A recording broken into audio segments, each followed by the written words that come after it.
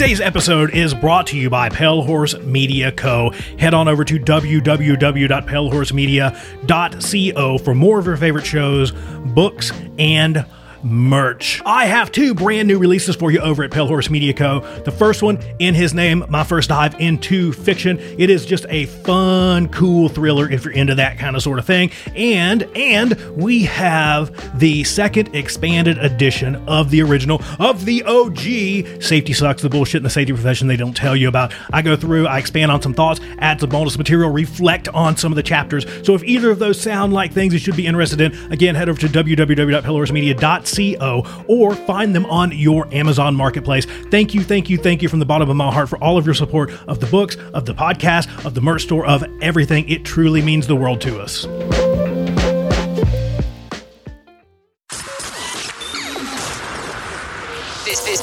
This show is brought to you by Safety FM. The Hop Nerd Podcast is brought to you by Hop University. Head on over to hopuniversity.org. That's hopuniversity.org. We offer on-demand and in-person hop training, speaking engagements, one-on-one coaching for safety professionals, and consultation to organizations for all things safety better. Again, head over to hopuniversity.org.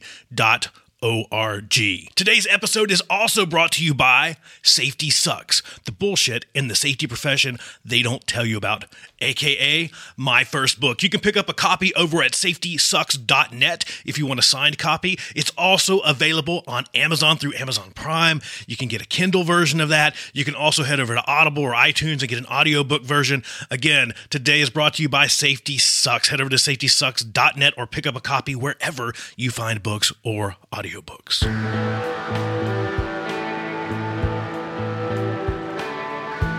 Hello! Howdy! Hi, everybody. Sam Goodman, the Hop Nerd, bringing you another episode of the Hop Nerd Podcast. Man, oh man, we've been putting a lot of these in the books, and thank you so very much for continuing to hang out, for continuing to listen in, and for continuing to have this conversation with us.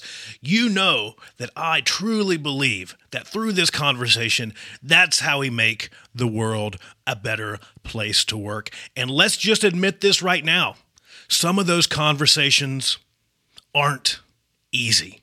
Some of them kind of suck, right? I mean, let's just be honest. Through the hard conversations, the uncomfortable conversations, that's usually where we find growth. That's usually where we find that magical unicorn, ooey gooey betterment that we seek, right? Today's episode is extra special to me. Today I'm joined by one and only Bill Geddings, and Bill and I are going to talk about LGBTQ plus inclusion in the workplace. And it really goes a lot deeper than that. Bill and I both kind of dive into our personal experiences in and around the safety profession, in and around industry, and being out in industry in general. I'll level with you. There's a lot of vulnerability here in this episode that Bill and I both put out. So I will tell you, and I even mentioned this during the episode, this might not be everyone's cup of tea, and that's okay. That's all right. But I feel like it's very important. This is our Pride episode. Again, if you're not familiar, June is Pride Month, and I wanted to have Bill on to have this conversation, and I feel that it's vital. It's especially vital for our profession, where the LGBTQ plus community is just grossly underrepresented, right? There's just no visibility at all, to be quite honest with you. Even within our professional organizations, those organizations that are supposed to represent the interest of all safety professionals, just painfully silent, right? So I feel that there's a need for this. Again, if it's not your cup of tea, I get it. You can tune out now. But here's Sam and Bill hanging out, talking about growing up, coming up in construction and industry, coming out in construction and industry, and coming out and growing up in safety. So here we go. At least my personal experience here in Arizona. I've been here for about 10 years now. It's not been as Arizona just seems to be more libertarian and not as biblical conservative as what you get kind of in the Southeast, if that makes a little sense. Arizona's more kind of along the lines of, I don't care what the hell you do. Yeah. Everybody just do your own thing. Leave me the hell alone. We're going to be fine. Right. Yeah. Right. But when you get to, it seemed, growing up in the portion of Virginia that I grew up in, and I'm sure this probably similar coming from South Carolina, it was very much you do what the church says. Right. Mm-hmm. You follow what the preacher says. And if you're out of line with what the preacher says, it's not going to be good for you. I grew up in a very religious household. It was very interesting. It was a very interesting time. Yeah, I'm right there with you. My mother was a deacon at the church. She's still extremely active in the church, but she's also come a long way. She's still got a long way to go. But, it's, she's a product of being a, 1940s kid from the South. And, she went to school pre-segregation. Right. You're right. It's crazy. Like, I can't fathom that, and so a lot of the problems that I see that she has of navigating in today's world, I mean, they're environmentally based, it's not necessarily her fault. Now, is it her fault that she hasn't maybe kept up with the times? But old dog, new tricks kind of thing. Also, well, so. I'm kind of in the same position. I'm very close to my mother. I was actually adopted and raised by my grandparents, and so kind of similar there. I mean, it's my grandmother is my mother. That's the way it's kind of always been. But same. She's come such a long way. But it's still that point where she still has those kind of moments. Mm-hmm. We're like, okay, I'm going to have to walk away for a few minutes. We'll be okay. I'll come back in an hour. So yeah. It's like having, first of all, being gay.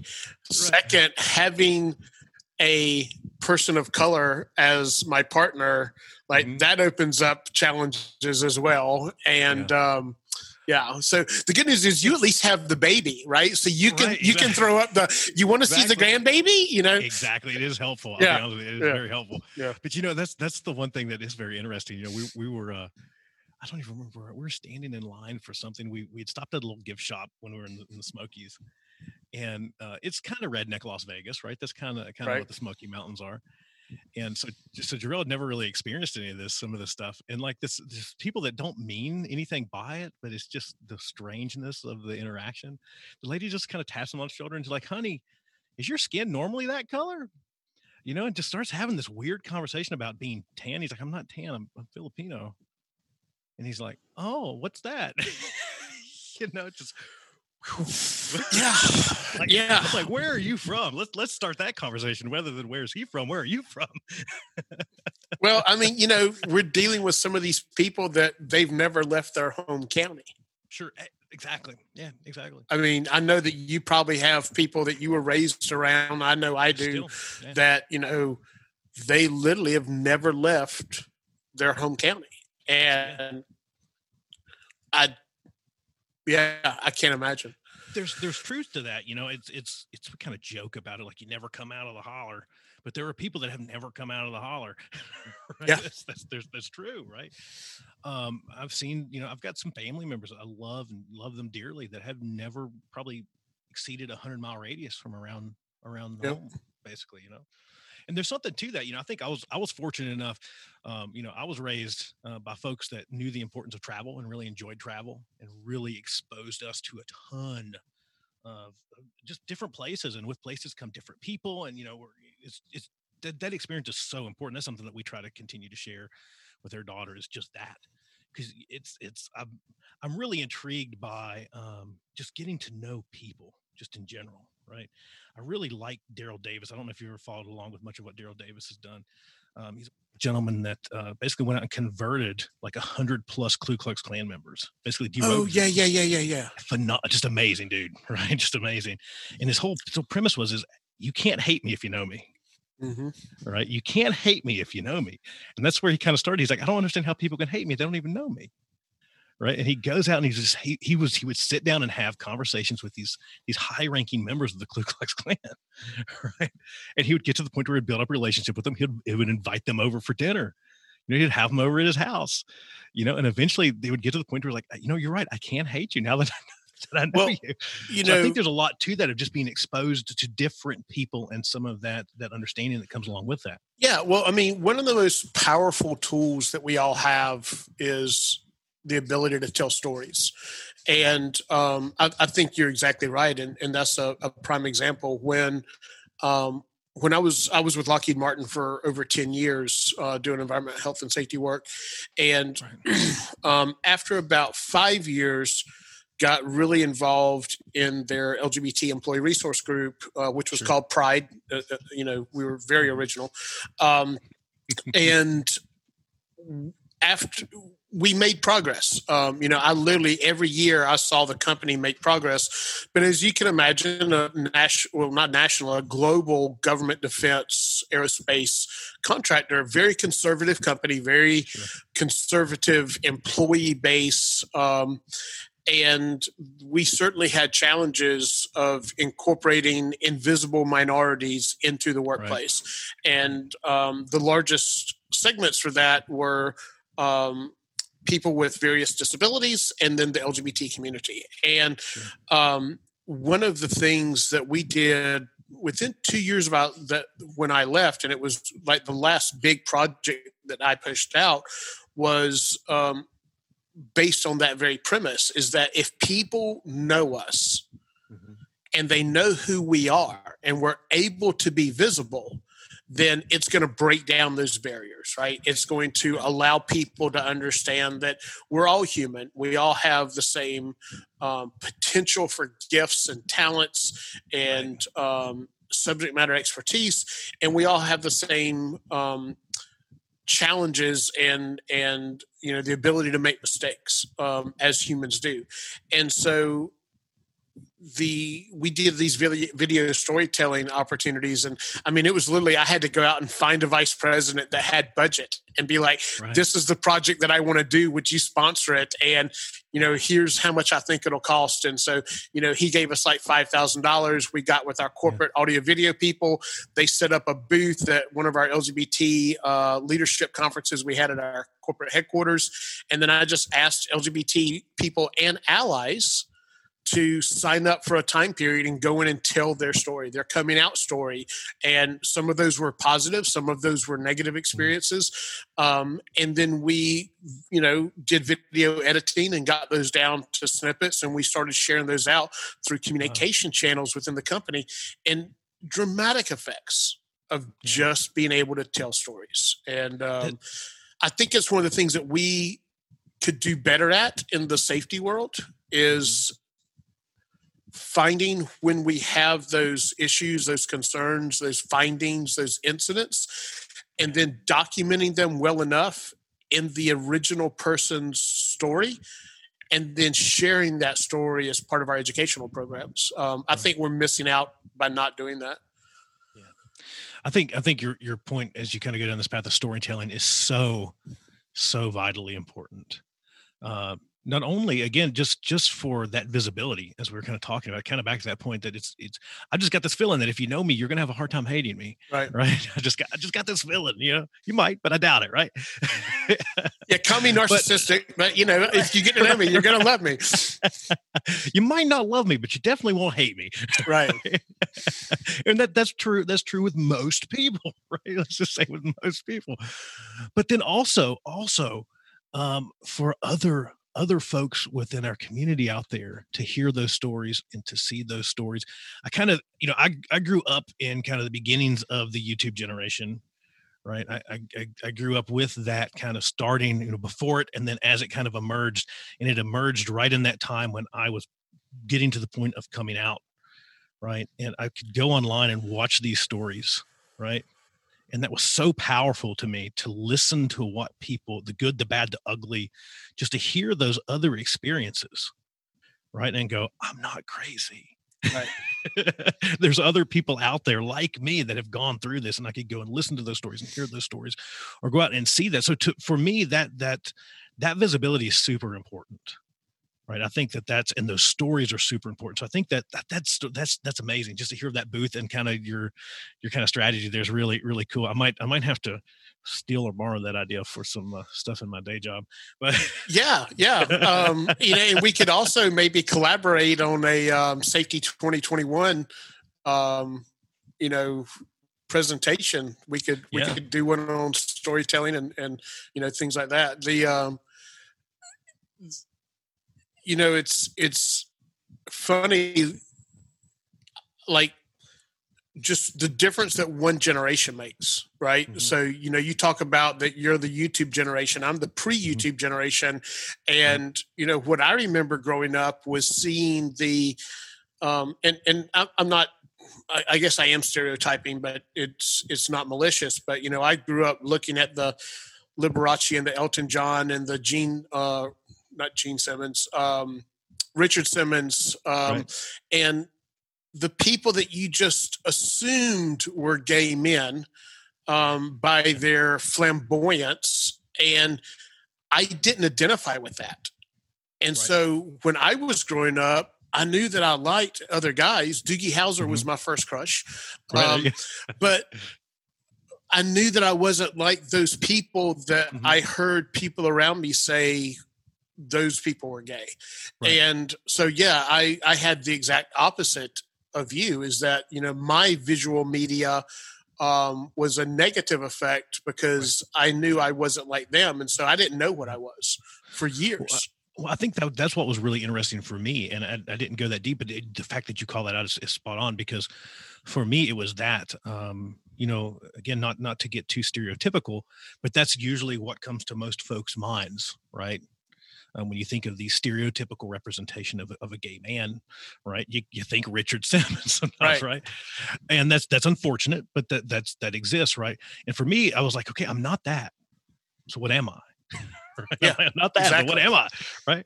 So for me, it was like you said, it was kind of opposite, because I had the positive interaction being able to go at some other folks. And I'm like, whoa, this person is like me. Like this person, like that's kind of me. Right. And to see those different representations was super important, was super valuable to me. So I totally agree. I think that there's so much to be done there around the storytelling aspect and the increase in visibility. I think it's very important, especially in today's times where it's a lot easier to make it more visible. Right. Right. Yeah. And I think, one of the very important dates to me, so this is Pride Month, June. The reason that we're having this conversation today, we both had talked about earlier, and I think it's a cool thing for us to put together. But October the 11th is National Coming Out Day, and another really big day. And I didn't know about these things growing up. Well, I guess Pride Month wasn't really recognized then, but I remember when I first heard about National Coming Out Day, and I was like, wow, that's a thing. There's a day that we recognize the courage that these LGBTQA people have to say, I'm going to come out. And it's really interesting that a lot of people don't know that coming out is not a singular event. Right, exactly. Right? You don't come out one time and be like, okay, God, we're wouldn't good. That be nice? Wouldn't it though? But I mean, literally, it's like every single interaction you have for your entire life is almost a new coming out story. Absolutely. And you are always just a little bit on guard because you don't know how they're going to go down. And it's, I had done a post on Monday with the Supreme Court ruling on LinkedIn about, what a great day this is for America.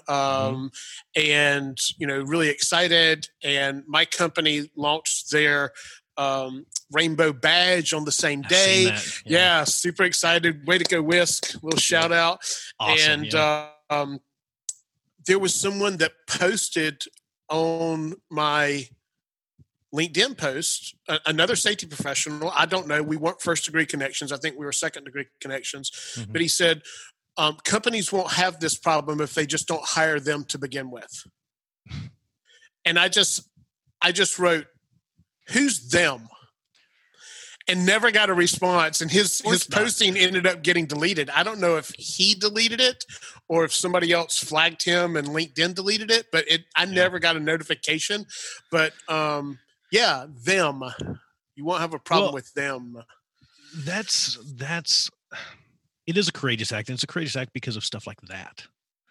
Right. I know I'm preaching to the choir here, but I hope that a lot of this episode will end up being enlightening for the folks that are out there. Right. When I first kind of got into this construction industry, I wasn't out yet. Right. Kind of back to that point. It's kind of a blessing and a curse. No one, or at least I haven't got much of that where someone's like, oh yeah, for sure, he's gay, right? Yeah, my gaydar level is very low. Very low, right? It's highly calibrated, but very low. As far as its signal strength, I guess. Exactly. But for I came out kind of, I won't say later in life, but it was later than a lot of those around me, right? I kind of came out more towards my mid-20s. Well after I was already in construction, well after I'd already been working in nuclear generation, a lot of that, without getting too deep into, we touched on it a little bit, but without getting too deep into that, I was raised in a very religious household. I was raised in a very religious town where the preacher really had more clout than the mayor, right? I kind of joke about it. Actually in the book a little bit, I called the town out as saying that coal is king and Jesus Christ was a close second, right? That's how the town that I grew up in was. Right. Coal was number one and Jesus was number two, and in that order, right? And then anything below that, you just so I was forced, and I was raised in a pretty, I won't say extreme, but a pretty, I'll say this for those out there that know what some folks will know what I'm talking about. I was raised in a Southern Pentecostal church. Pentecostal. Thank you. If that will tell you anything. So I had to set under sermons of being told that, you go to hell for stuff like that. Mm-hmm. Right. I sat through that through my entire childhood. So for a very long time, I suppressed that. Right. And then obviously it doesn't go anywhere. It obviously doesn't, that it doesn't just disappear. And then, as I kind of grew and started to gain that courage, and it took a long time to get that courage. As I just started down that process of coming out, and coming out with some folks that were pretty close to me, and some friends that were very close to me, and family that was very close to me, select family members at that time, and then the rest of my family. I had some folks in my industry at the time corner me. He's like, listen, you need to stop because you're going to ruin your career. Right. And I'm going, whoa, what do you mean? Right. And so it is, right. And that's kind of back to your point of being on guard. I still get some DMs. I still get emails from folks going, hey, listen, I'm going through that right now, where my manager basically disowned me, right? Because they walk in and I have a picture of myself and my significant other who's the same sex, which is the only problem with that, that picture on my desk, and they basically ignore me now, right? That stuff still happens, right? It's still going on in some kind of more backwards companies. And for me, growing up in construction, the construction industry, I'm not picking on it, and not on purpose at least, but it was a rough place to come out. Right? It wasn't quite. I'm very blessed now. I will say that for the past several companies that I've worked for, now, been very supportive. But when you were in construction and you started coming out, were you a tradesperson at that time, or were you in safety already? I was actually already in safety. I just bridged over into safety at that point. So you were already the bad guy. Yeah. And now you're the bad guy that everybody knows is gay. So yeah, it's like a double whammy. Yeah. Right. Exactly. And it's still, that's just one of those things where, the vast majority of folks are kind of in that same position as we're joking about the state of Arizona kind of beforehand. Right. And going, most folks that I run into nowadays in construction, we're like, whatever, which is I'm fine with that. I'm totally cool with that. Right. That's fine. But you still run into some folks that are just actively just out to get you just because of who you love. And I think that's insane that's still occurring in the year 2020. Yeah. I mean, I think when I think about those types of interactions, it takes me back to another book that you and I discussed, which is Strength Finders. Mm-hmm. And the premise of the book is that it's an introspective look at yourself, and that if you take the amount of energy that you would use to increase one of your weaknesses, a minute percentage, and you take that same energy and you put it into one of your strengths, you're going to be just, off the chart excelling, because that's already your strength, right? So put your energy there. And so I think about that same philosophy of these people who, if they were to take that same negative energy of trying to break somebody down because they're different than them, and they would put that towards a positive change, like, think how the world would be, right? Think how much better that person's life would be, because how negativity brings you down. Right. And I think about, and I really feel bad for people and just how miserable they must be on the inside, that's where they choose to put that energy. Right. Just trying to emotionally harm folks. Right. Right. It's insane. Right. It's absolutely insane. I remember that, it wasn't too very long into my career. I just walked in and into a new job, and I'd been there for a couple of months, just still pretty new. And I'm sitting there and I'm chatting with one of the admins, right? And I forget how it even come up, but somebody's come up, it's like, oh, there's a rumor going around that you're gay, right? I'm like, oh, well, okay, I'm pretty open about that. She's like, wait, really? It's like, wait till everyone finds out, they'll run you off from here. Right? Like, that stuff's still happening, right? I think it's insane. It's insane. But a lot of that was more into kind of small scale mom and pop construction companies. A lot of that mentality is still present. And we're joking, not really joking. We're talking about some of the areas in which we kind of grew up in the Southeast. And, fortunately, the more that I kind of go back and visit, some of those areas are starting to come along. That's where some of my original experiences were at. But still not so much.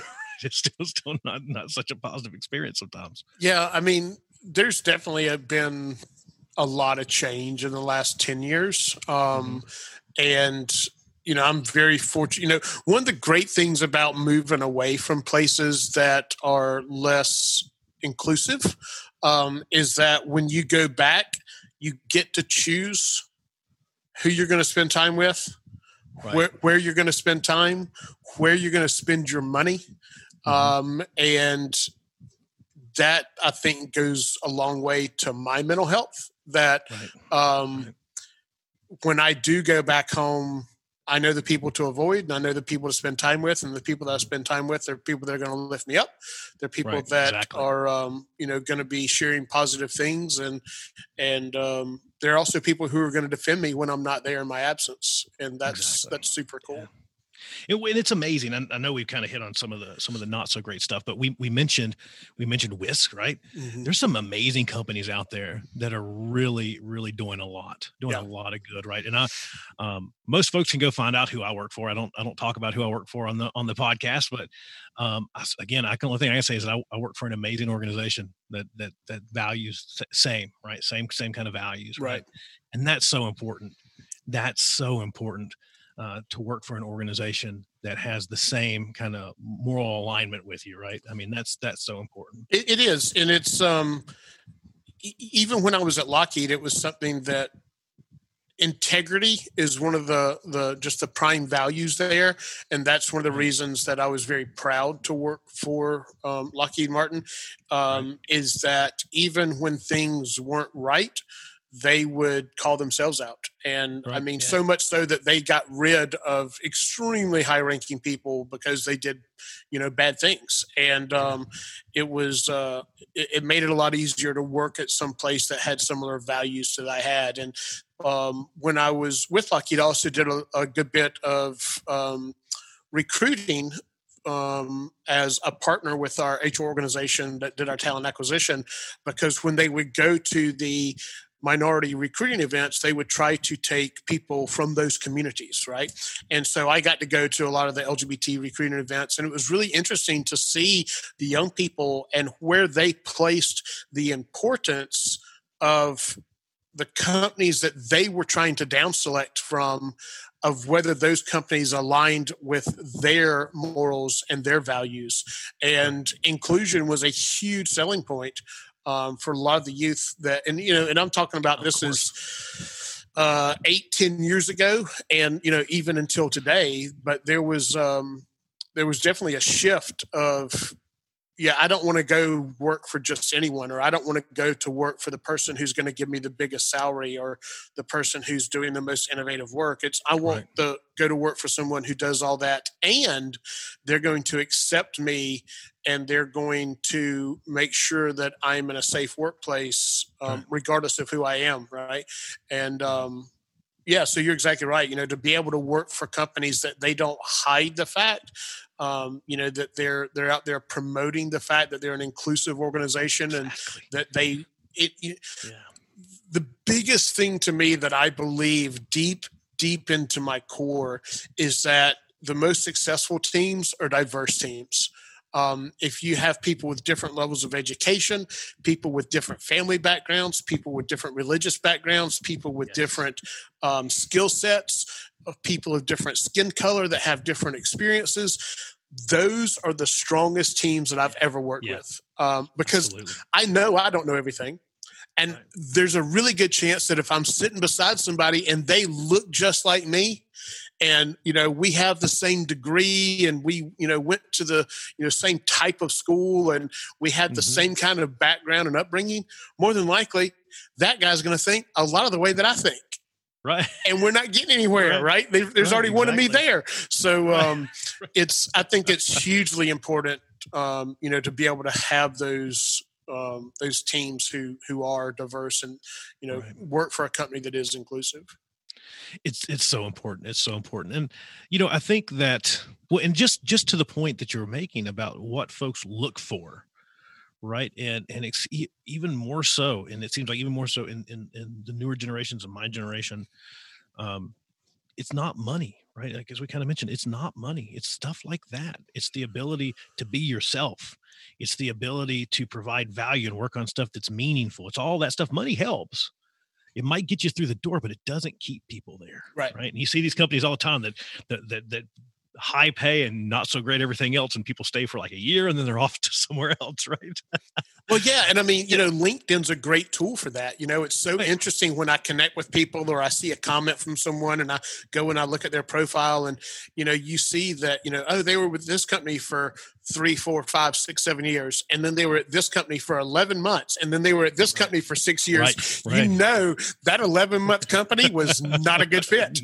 Not great. Yeah. Not great. And we all air that dirty laundry now, right? Through using tools like LinkedIn. Well, and I think it's so important, because kind of back to that point on good companies, because I try to share that with people. It's what's really everything that we've been talking about so far. For folks, when they ask me about that, because I'm pretty open, no BS kind of person, right? I'll talk to anybody just about anything. I just like to talk, if people haven't figured that out yet. But is that explain the expensive microphone? Yeah, absolutely. Yeah, exactly. But for so long, and I'm sure this will resonate with you as well. For so long, I would have to show up to the companies that I worked for and be someone else. Right. Every single day, I would have to show up to work and excise a part of my life and be someone else. And I try to share that with folks that might not have the same experience, right? Or might not be part of our community. That just imagine showing up to work and not being able to talk about your significant other, or not being able to talk about what you did that weekend, or have to lie about it.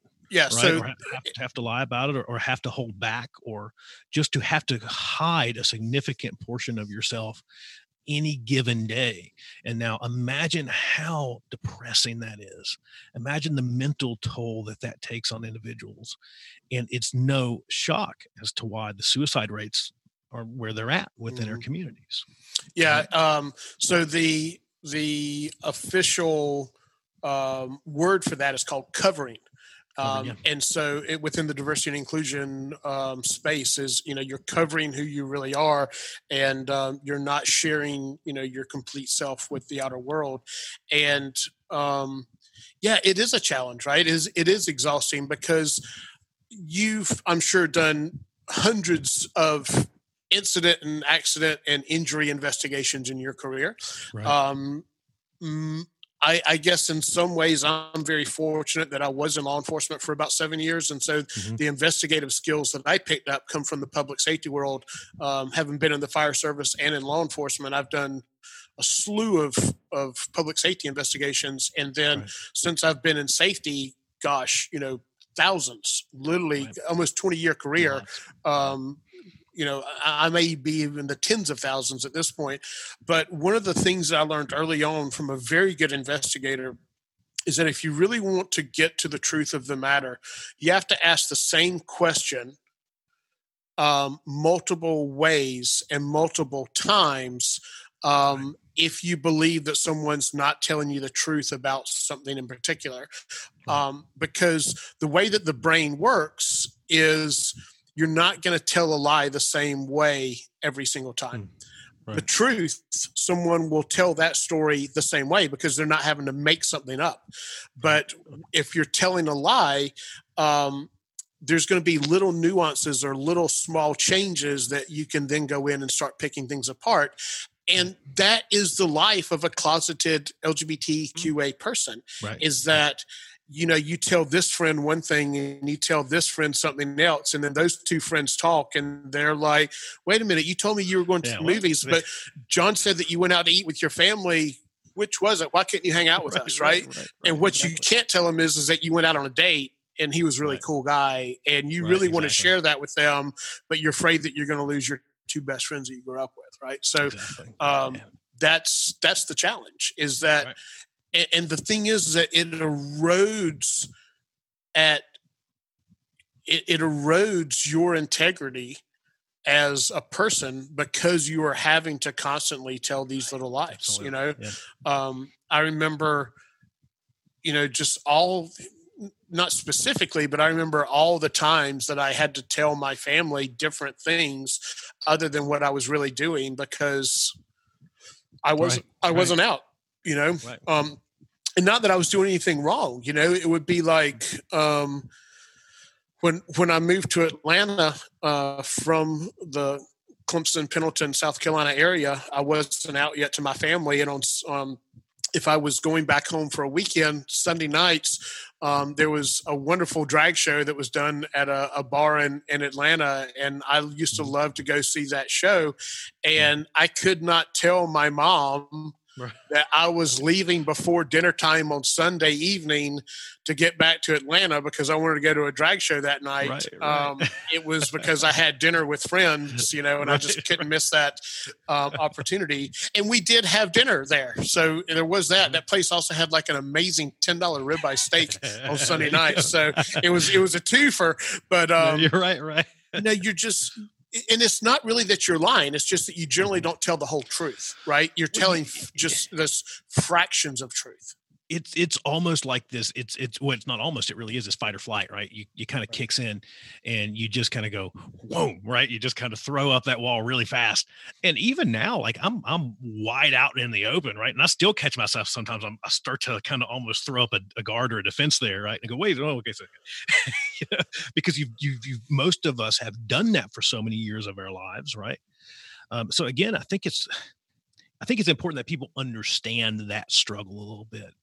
Because again, you're bringing up the kind of the personal side of that because you're dealing with that with your family, and that's wearing you down, right? You're dealing with that at work, and it's wearing you down even farther, right? And I mean, up until the point that I actually came out, for me personally, I got to the point where I'd fallen into such a depression, right? I was like, okay, something's got to give, something's got to change. I can't not be me anymore.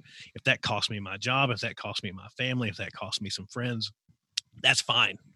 Right. But the point is that through having conversations like this, by making folks or just showing folks that, we're out here, right? We're out here, and letting other folks see that, hopefully we're starting to break down some of that a little bit. Right. I think to me, that's a lot of the importance, right? Because for what I'd seen, my partner has had a vastly different experience. Maybe we've had a pretty similar experience probably on the family side of things. Because our families are very similar, like eerily similar, actually. Yeah. People don't realize Asian families and Southern families are basically mirrors of each other. And I put it all back to that they both come from agrarian societies. Absolutely. And so the importance of family, the importance of savings, not wasting things. The similarities are just insane. You know, we've had the same conversation. Yeah, South Carolina, I think, is the only state in the union that grows both tea and rice. Yeah, right. Yeah. South Carolina is basically a small Asian country. It just doesn't know it. So, exactly. But yeah, no, you hit on something that was interesting. And, you know, there's an old saying that one messes up a whole bunch of attaboys. Mm-hmm. And I think also the opposite of that is true. And I say it from this perspective.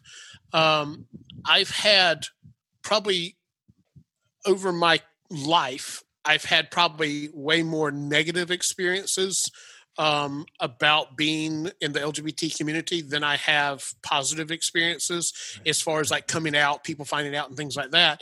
And I remember it's happened a couple of times now that I've been more out and more vocal and a leader within the LGBT community, especially a leader in the workplace within the LGBT community.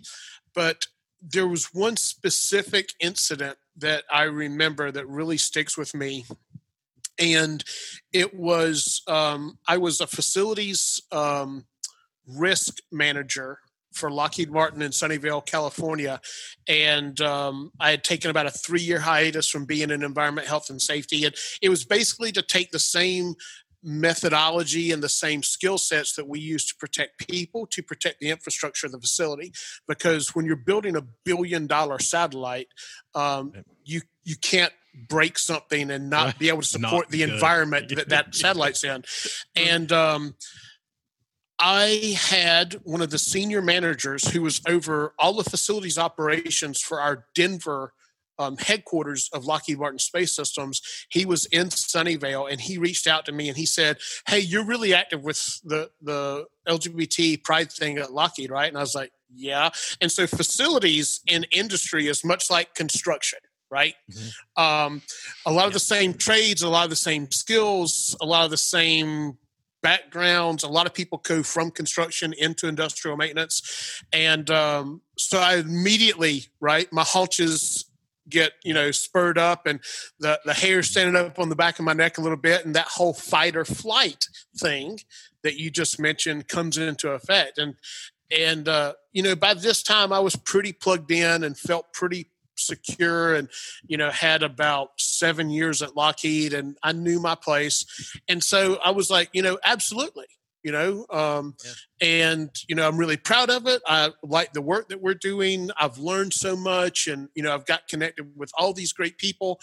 And he said, "Well, my daughter just came out and I really need somebody that I can talk to." Yeah. I literally almost started crying because here was this, guy who's probably like 5 years older than I am, maybe 10.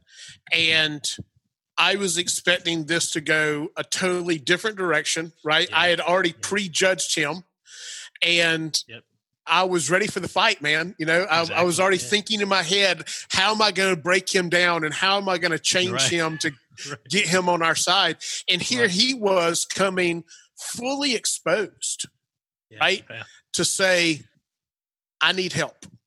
And dude, the best feeling in the world to be able to reverse mentor leaders in a place that they don't feel comfortable, and he wasn't even asking just how can I be a better leader at work. He was asking, how can I be a better dad? Yeah. Yeah. It's so interesting because I had a very similar conversation to that about 3 years ago. Someone that great friend of mine, right, that I've known for quite a while, and actually a contractor in that kind of construction maintenance space, at one of the locations that I was at, and just kind of came up to me in the office one day. I was like, "Hey, let's go for a ride. I need to talk to you." And I'm going, "Oh God, what's this about?" Right. So we jump in a work truck and go around, and we work for two different companies at this time, right? This person's a contractor. I'm at this point technically the client in this relationship, And it was a very similar conversation without getting into too much detail. It was pretty much the exact conversation, which was not exactly because it's just not certain about their child, but was like, how do I support them Mhm. in this? Because I feel like they're on the verge of coming out, and I was in the same position. I was like, oh God, my fists are clenched up, like I'm ready to go. Palms are And sweating. I'm sitting there going, I'm like, okay, how do I get across the center console of this truck? Right? Strangle somebody. Right? But it's kind of the same thing, right? So yeah, there is a lot to that. Because as I said, the organization I'm very blessed to have work for a phenomenal organization now. That just is so supportive of not only the community within the organization, but supportive of like Phoenix Pride, right? A massive sponsor of the Phoenix, the Phoenix Pride Festival here, down to floats and booths and everything, right? Just massive supporter. And I still catch myself in that position, right? Where I'm like, I feel very supported where I'm at. And I still catch myself going, wait a second, what's going to happen? Right. Right. I still catch myself with that. And I think a lot of that comes from the industry. That was kind of where I was going to go next a little bit, was kind of out in industry, in particular, a lot of the industries that we're around.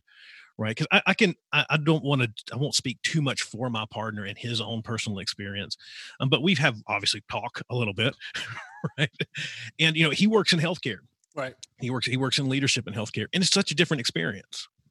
Right. It's such a different experience than maybe it is in the construction industry, or because a lot of when we first kind of met and when we were first kind of going through this process, and talking about those experiences, and I'm going, whoa, wait a second, your experience is way different than what I have. Like, I still struggle with some stuff at work.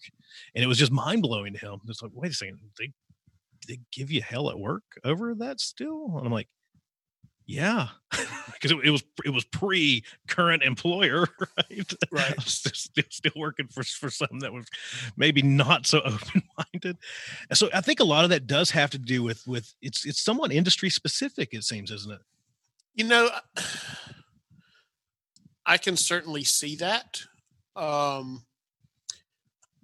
think, again, if you think about the changes, of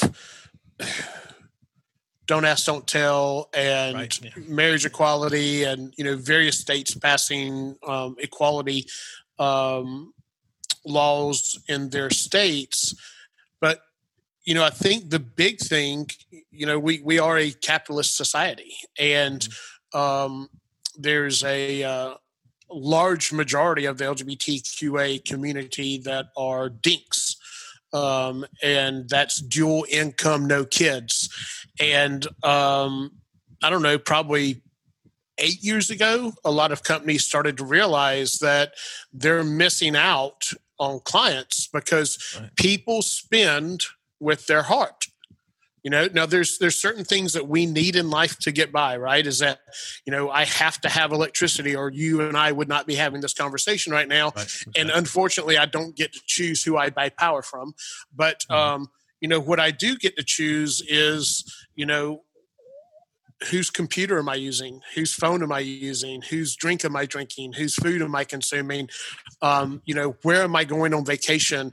What hotel am I staying at? What airline am I going to fly on?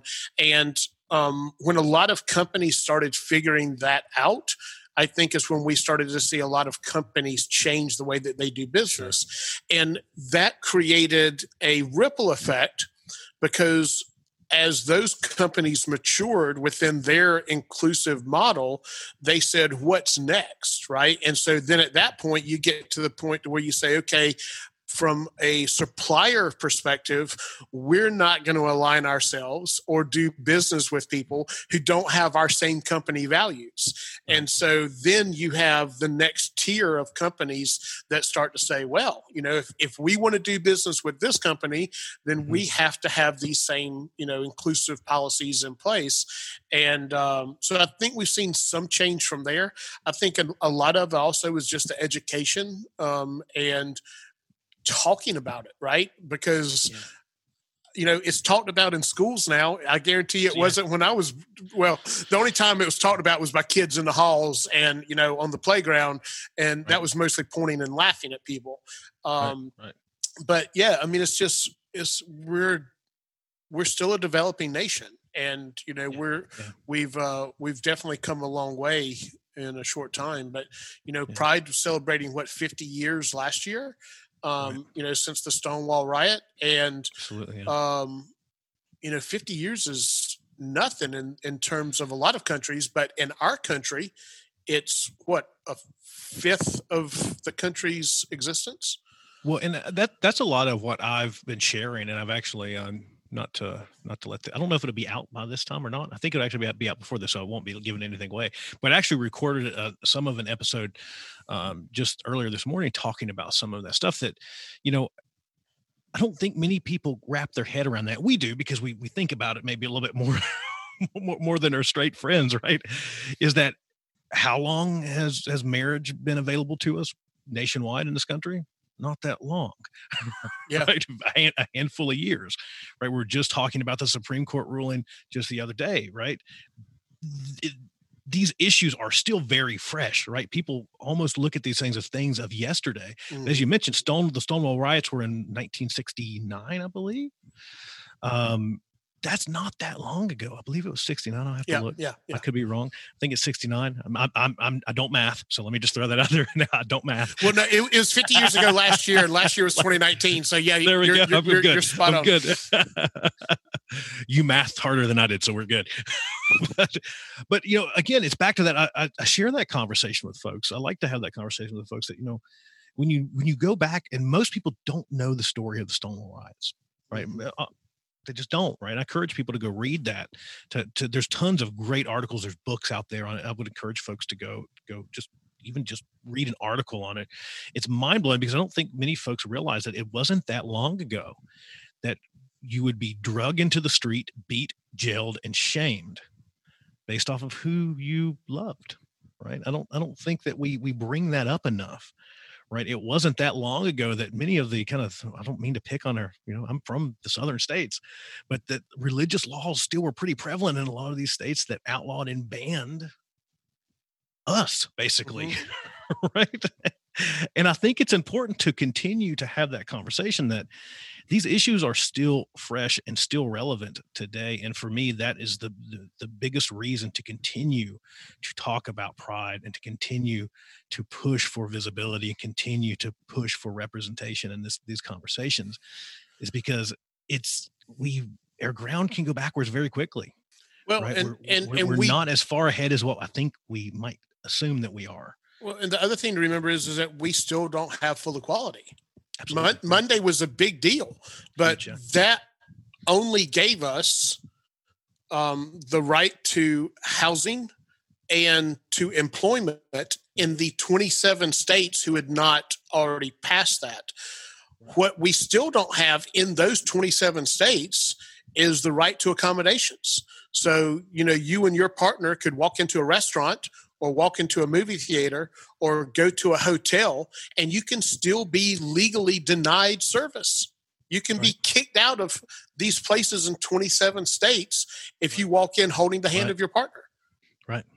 Well, and that's the insane part. Again, I don't think many people wrap their head around that. I don't think they realize that. Right. I think that's why these conversations are so important. I know that I've got a lot of listeners that are overseas that are going, what in the hell are they doing in America? Right? The land of the free. Right. About 60% of my listeners are not U.S. based. Let me say that. And they're all going to be going, what? Right. But yeah, exactly. We kind of touched on Arizona, right? Again, not to continue to throw my employers and things up onto a pedestal, but they would sign the Unity Pledge here in Arizona every single year, because again, Arizona is one of those states that did not afford us those rights. Mm-hmm. Again, you could lose your job. Right. Again, that's a scary thing. Back to that need of self-preservation, that fight or flight, to stay closeted. If I come out, I might get fired. Right. Again, that's an insane thing. Right. I don't think most people wrap their heads around that aren't part of the community. So I think it's great to put that out there, and just imagine that reversed. Right. Imagine yourself in that position, right, to where you could be fired for being straight. It's the same thing. Yeah, well, I mean, we can do a whole nother show on privilege. Exactly, for sure. Right. But yeah, I think that's the problem is that, with everything else that's going on in the world right now, with social justice and racial justice, is as much of an ally as I am to, and my partner is a person of color. But, as much of an ally as I am, I've still never experienced like the story of you and your partner up in Gatlinburg when the lady tapped him on the shoulder and said, why is your skin so dark kind of thing. Right. We've never had that problem. And honestly, I can't fathom it. No. I will tell you that the first time that I took my partner, Simon, home with me, and we went to a Christmas Eve service at my mom's church, which is a part of our family tradition. And we were all sitting in the pew talking and chit-chatting. And my partner, his senior year in college, he studied abroad in the University of Edinburgh. And there's still some words, even today, when he says them, you hear a little bit of this just Scottish dialect. Right. And this is a, Chinese American born and raised in San Francisco, California. Right. And we were sitting there, and one of the ladies in front of us turned around, and, she's definitely in her late 60s to 70s. And she said something about his dialect or his tone or, the way that you speak English. And I assumed she was hearing that little bit of Scottish dialect when he was speaking. But that was, again, my privilege. Right. I think what she was really saying was, gosh, you look like that, but you sound like this. Right. And that was kind of an eye-opening, experience for me. Of you speak English really well. Well, I should. I'm an American. I was born here. Right. Even though English isn't his first language, technically, he grew up speaking Cantonese at home, and so his first language was Canto. But education-wise, he was brought up on and raised and taught English. So yeah, and that's similar with my partner. It's very interesting because we both grew up and we actually both went to, believe this or not, we both went to Christian academies between our first years of education. We actually went through basically the same Christian academy, except his was in the Philippines. Mine was stateside. Too funny, but it's just hilarious, right? But it's kind of back to the point that we were making earlier that our families were so similar, right? We just had such similarities. But it was funny because it's to the point to where a lot of kind of that going home and visiting family. A lot of my family still they're very embedded into the church still. And I'm not picking on them. Great for them. I mean, that's their thing, right? But if we go and it's got to the point where it's like, yeah, Mom, we'll go with you. No, it's okay. Because of the perception, right? There's still a lot of that still exists there, right? And we've hit on that quite a bit. But yeah, I think you kind of couple all of that together, and it definitely makes for a bit of a wild experience, that's for sure. And I think that's one of the biggest reasons why I wanted to have this conversation. And I'll be honest with you, I'll probably lose a couple followers, honestly, for having this conversation. Just to be completely honest with you, because I've got a lot of folks that are still in the construction industry that are, I've seen, kind of back to your point to where you had some comments on some stuff. I've gotten a couple as well. And I take kind of this perspective of good, right? Hi, Felicia. if you're not, we don't have room for that in the community that we're building here. Right. And I can at least speak for my podcast, all the stuff that I'm doing with the Hop Nerd and all this stuff is we don't have room for any of that. Right. And go on to someone else's podcast, I guess. Well, I mean, the thing that you're doing with Hop is you're creating change. Right. And the thing that you and I are talking about is creating change. Exactly. So that's the similarity. That's where these things align, right? And I mean, that's what we try to do as safety professionals, right? Is we're trying to create positive change in the workplace. And the result of that is the protection of life and property. Exactly. For me, it's just making the world a better place to work. That's all it is. For everybody. Yep. That's the key, right? That's the key. It's got to be a better place to work for everyone. Right. Right. And I've attacked that a little bit, trying to make the world a little bit better place to work for us mean old safety people. And I'm trying to attack it to try to make it a better place to work for members of our community as well. And I think it goes well beyond just the issues that we face. But I think that there's a lot to be said there, because I still haven't felt, at least as a safety professional, I haven't felt well represented, right? I don't know how you feel on that, but for me, I don't feel like I've seen much of myself out there in the profession, if that makes sense, especially not only as a safety professional, as I don't feel like I'm that young, but I guess I'm still a younger safety professional, as a gay safety professional. I just don't feel like there's a lot of conversation around the specific issues that we might face. There's not a lot of conversation around a lot of the stuff that we just talked about, the struggles that folks have in the industries that we usually find ourselves in as safety professionals. It's usually construction and high risk and high hazard and all that kind of stuff, because that's where you usually need safety people, right? And some of the older mindsets that come along with some of that stuff. It's just, for me, again, that's a lot of how I think we start to drive towards that betterment, is by starting to have the conversation. Well, and the thing is that we are going into a period of time that people are going to be forced to have these conversations, because with the ruling that came out Monday, let me tell you what's going to happen. Number one, we're going to have a lot more people transition in the workplace. Sure. And from a safety professional standpoint, what kind of challenges does that present to us? Well, does the person need FR clothing? Do they need arc flash protection? Do they need fall protection equipment? How is that fall protection equipment going to be fitted to them if they're going through a transition process? Maybe they have, some different anatomy things going on depending on where they're on the transition. Exactly. And something just off the shelf may not fit that employee anymore.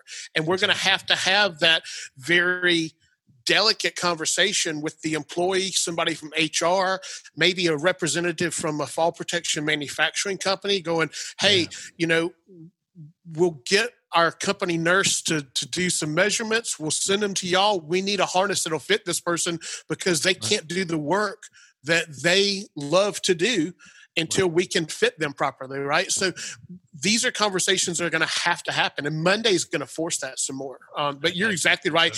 In our profession, if you look at the primary safety organization in the country, they have communities for people of color.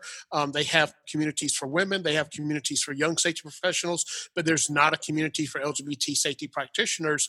And for us to be able to have those kind of conversations about, like what I just mentioned, I will tell you that there's a small group of us who are starting to have that conversation. There's some executive leaders from within the organization that are their ears are starting to pick up. And I think we'll see some big changes in the next year or two. And if anybody's interested in being involved in that movement, feel free to reach out to Sam, who can get you in touch with me, reach out to me directly. I know Sam's going to, I think, link me on his Facebook and on his LinkedIn. But I'll be more than happy to get you involved in that. And then, also, like I was telling the story of the senior manager who came to me asking, for help and to just have somebody to talk to. If there are any other safety professionals out there or any listeners, period, who would like some mentoring, or they have questions that they don't feel comfortable asking other people, you're not going to offend me. Right. Well, it's so neat to me, Bill, because we're so similar in a lot of ways. Because I'm like the person that gets the opposite of offended. Right. I'm right there with you. So that's what I encourage people all the time. It's kind of back to that point, like, we can't hate each other if we know each other, right? I'll have any conversation that you want to have with me, as long as you're not mean. Right.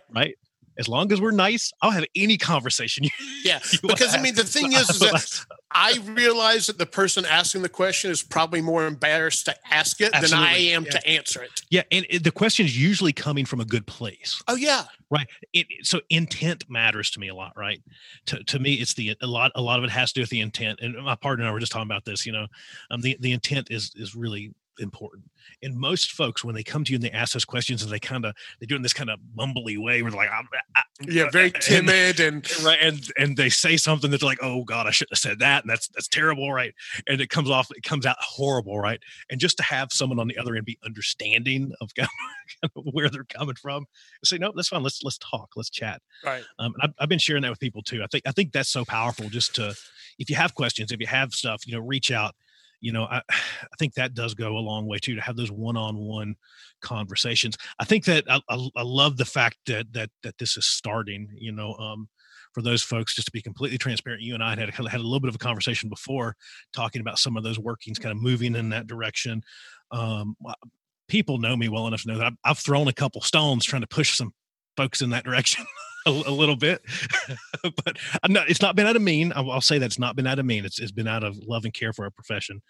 And I will say that I just joined an interesting group on LinkedIn the other day as well, that I would encourage folks to go check out, which is, if you go search LGBTQIA plus safety, health, and environmental professionals, there's been a group that's been formed there as well.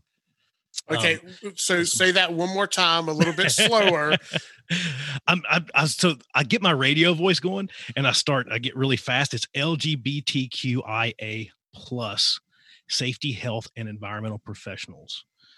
So it's available on there. So I would encourage you to check that out. I'll share it. How about that? That's probably easier. I'll share it here as well. I'll put a link down into the podcast notes for those folks that listen to this kind of after the fact. But again, it's back to that. It's a lot of the stuff is forming out of need, right?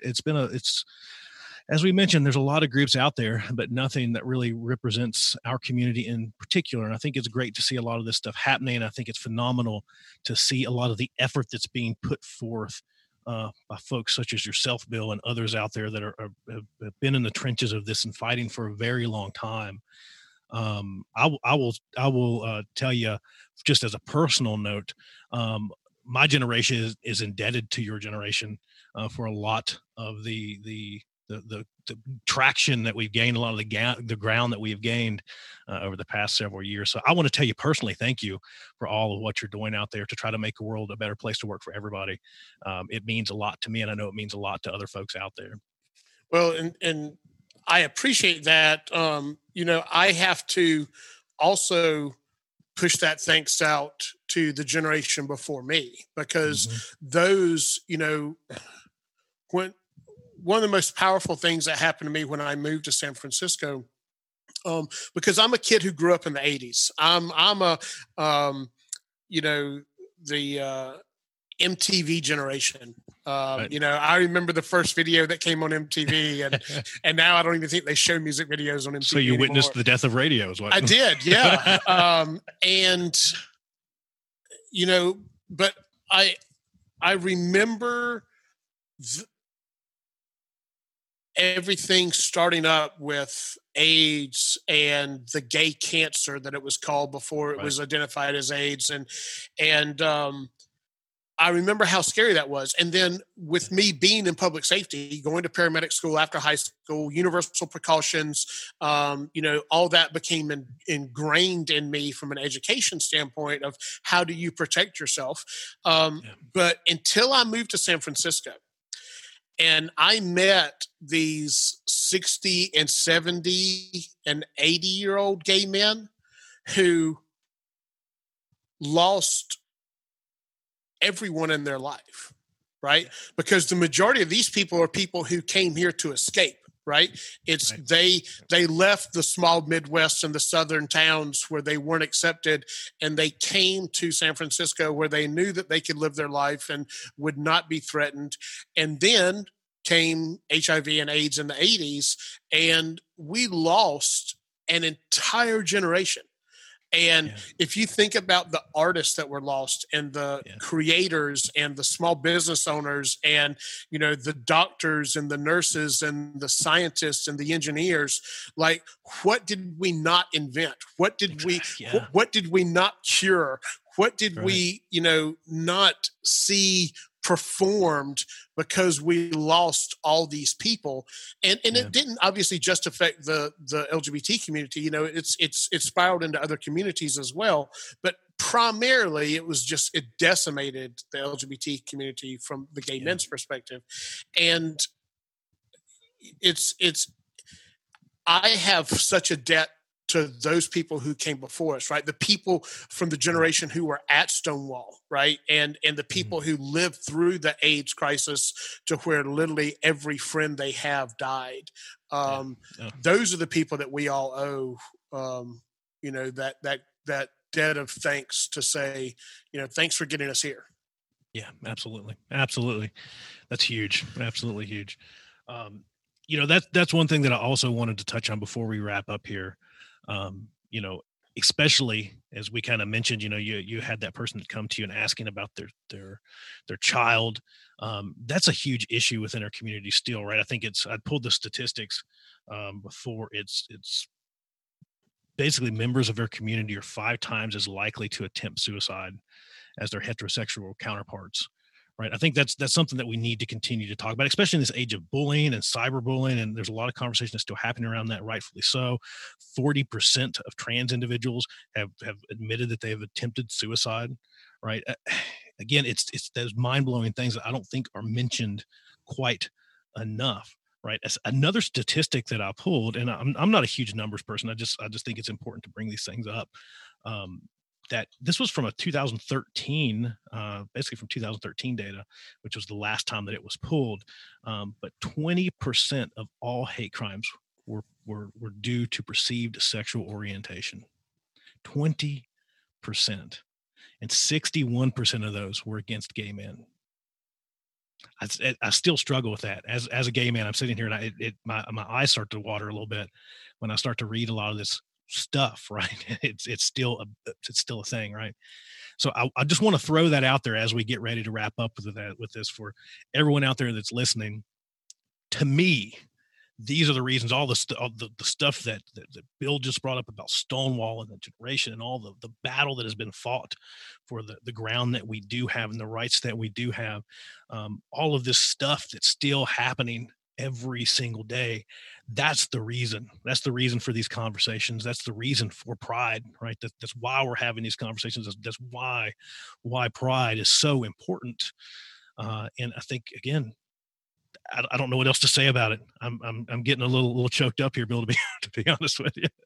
Yeah. So, I mean, since your own numbers, I too, being the great safety person that I am, it's all about numbers, right? If we don't have data, it's hard to justify things. And again, these are a couple years old also, but 89% of LGBT employees say that conversations about social lives come up at least once a week in the workplace. And so if we're covering, right, if we're not sharing those things, then you're automatically in that uncomfortable zone when that happens. 54% of LGBT workers are not open to anyone at work, and they're lying about their personal lives on a regular basis. 58% say that someone at work makes a joke or a derogatory comment about LGBT people at least once in a while. So, and then 51% of the LGBT workers hide their identity to most people at work. So, the workplace is still where the majority of us spend our time. The vast majority, yeah. And so if you're not comfortable being at work, if you're not out, right, then those kind of things still happen because, people aren't making jokes about people of color in front of people of color.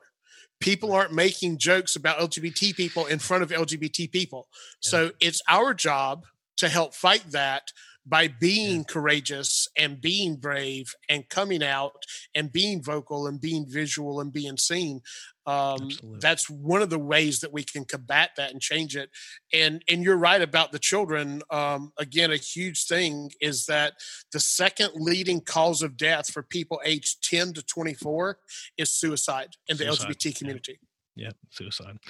Yeah, and I encourage folks to always to go over and check out the Trevor Project. That's exactly where those numbers came from. Thing. Yeah. The Trevor Project is a great. I think it's Trevor Project, thetrevorproject.org. I think is what it is. Again, huge resource. I look back at even my little small town that I grew up in, not that long ago. And when I say not that long ago, I mean a matter of 6 or 8 months ago. I was reading a story because I still keep up with the news, back in that tiny little town, right? Tiny little town in southwestern Virginia, not West Virginia, southwestern Virginia. Let me put that out there really, really firmly. but I was reading this story, and they've just had this massive rash of suicide at high school age children, right? And I'm going, oh, it's insane, right? But this last one that I'm reading, that this young gentleman, he was just starting his life, right? 16, 17 years old, and basically bullied. He'd come out, was bullied, took his own life. Right. And those stories are way too common. Right. So again, the Trevor Project does amazing work. There's a lot of local organizations. I don't have them in front of me, but even here in Phoenix, there's a lot of 1in10, the 1N letter N 10 Foundation here in Phoenix does a lot of great work. Because again, at that age, I think back about it. If I would have came out at that age, I would have been kicked out of my house. Right. I absolutely would have been kicked out of my house. And so fortunately, there's groups like 1in10 here in Phoenix that are a refuge for those kids, because that's what they are. They're kids. When you're 16 years old and kicked out, you're still a kid. Mm-hmm. And there's a lot of groups that take those kids in and take care of them. It's just amazing work that they're doing. Unfortunately, it's needed, but it's amazing work that they're doing. So I encourage folks to go check those things out, donate to them. That's one thing that they can always use, is funding to help with their cause. So that's definitely something to check out. 1in10, the Trevor Project. There's lots and lots of other places that you can obviously invest and help the community. But yeah, excellent stuff. Let me ask you this, Bill, because I like to throw this out there. It's my kind of my main question every podcast. Any final words? Any last words? And what I mean by that is anything out there, any words of wisdom, anything you'd like to leave folks with, any go-dos, any tips for folks out there? Just anything on your heart you want to share with folks out there. I think I think we really overcomplicate life. And there's a couple of sayings, number one is, help me be the kind of person that my dog thinks that I am. Yeah. And, if you think about how we're perceived by the most innocent in this world, and that being children and animals, that goes a long way. So, when you're having a bad day, or you're thinking certain thoughts, or you're putting yourself in a position that where you really kind of question your core values or your integrity, think about, how do your children see you? How do your nieces or nephews see you? How do your neighbors' kids see you? Think about those innocent people and how they perceive you as a human being, and then try to emulate that in what you do in the world. That goes a long way. And then, the other thing is that, like our grandmothers taught us, treat other people like you want to be treated. And there was a video that I posted either on LinkedIn or Facebook the other day. And this video is several years old. I had seen it before, but it came back around because of what's going on in the world today. And it's a little girl who's probably about 3 years old. And it looks like they're at a music festival. And she's with her young parents. They're Black. And this little girl is just going around and hugging every single person that she sees. And you can just see the joy on everyone's face. Yeah. And, the thing to remember is that 3-year-old little girl has no hate in her heart whatsoever. None. And if we all were to go through the world like that little girl, right. Think about where we'd be. So I love it. Those are my closing words, I guess. I love it. And it's exactly, the only thing that I can say with that is that I find myself so much nowadays talking about the golden rule. And I'm just like you. It's neat, the similarities that we share, because I consider myself, I like to keep things simple. And for me, it's that simple. Is you treat people how you'd want to be treated. Yep. And, especially in and around their community, that's what I share with people all the time is that, if it's your son or your daughter, how would you want them to be treated at work? And that changes minds really quick. Something as simple as that, right? Changes mind pretty swiftly. And it's exactly that. How would you want to be treated, and treat people how you want to be treated? That's just massive. Wow. I love it. I'm going to go watch that video again now. That's such a good video. I love that video. Well, I've got to tell you, my friend, I can't thank you enough for coming on. I really can't. I greatly appreciate it. I'm so thankful that you. Well, this is my first podcast. Really? Yeah. Oh man, I feel honored that it was me. That's awesome. Well, there you have it. And let me start here. I know it was long, right? I just didn't want to cut it in half, right? It was just too good of a conversation, too vital of a topic.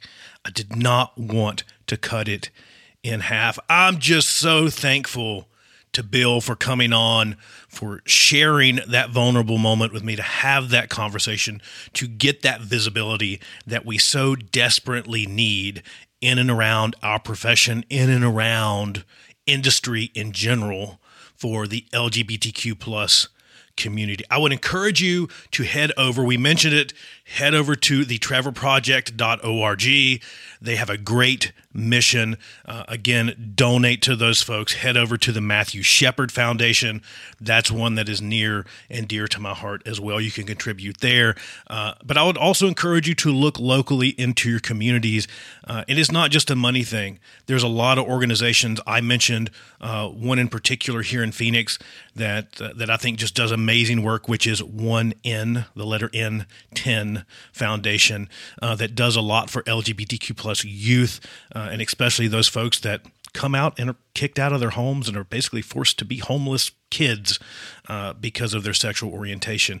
So again, look around in your communities, see what you can do to help, whether you're a member of the community or an ally. There's a lot of work to be done. I appreciate you tuning in. That's all I've got. I'm going to get out of here. Sam Goodman, the Hop Nerd, signing off. Bye, everybody. Bye.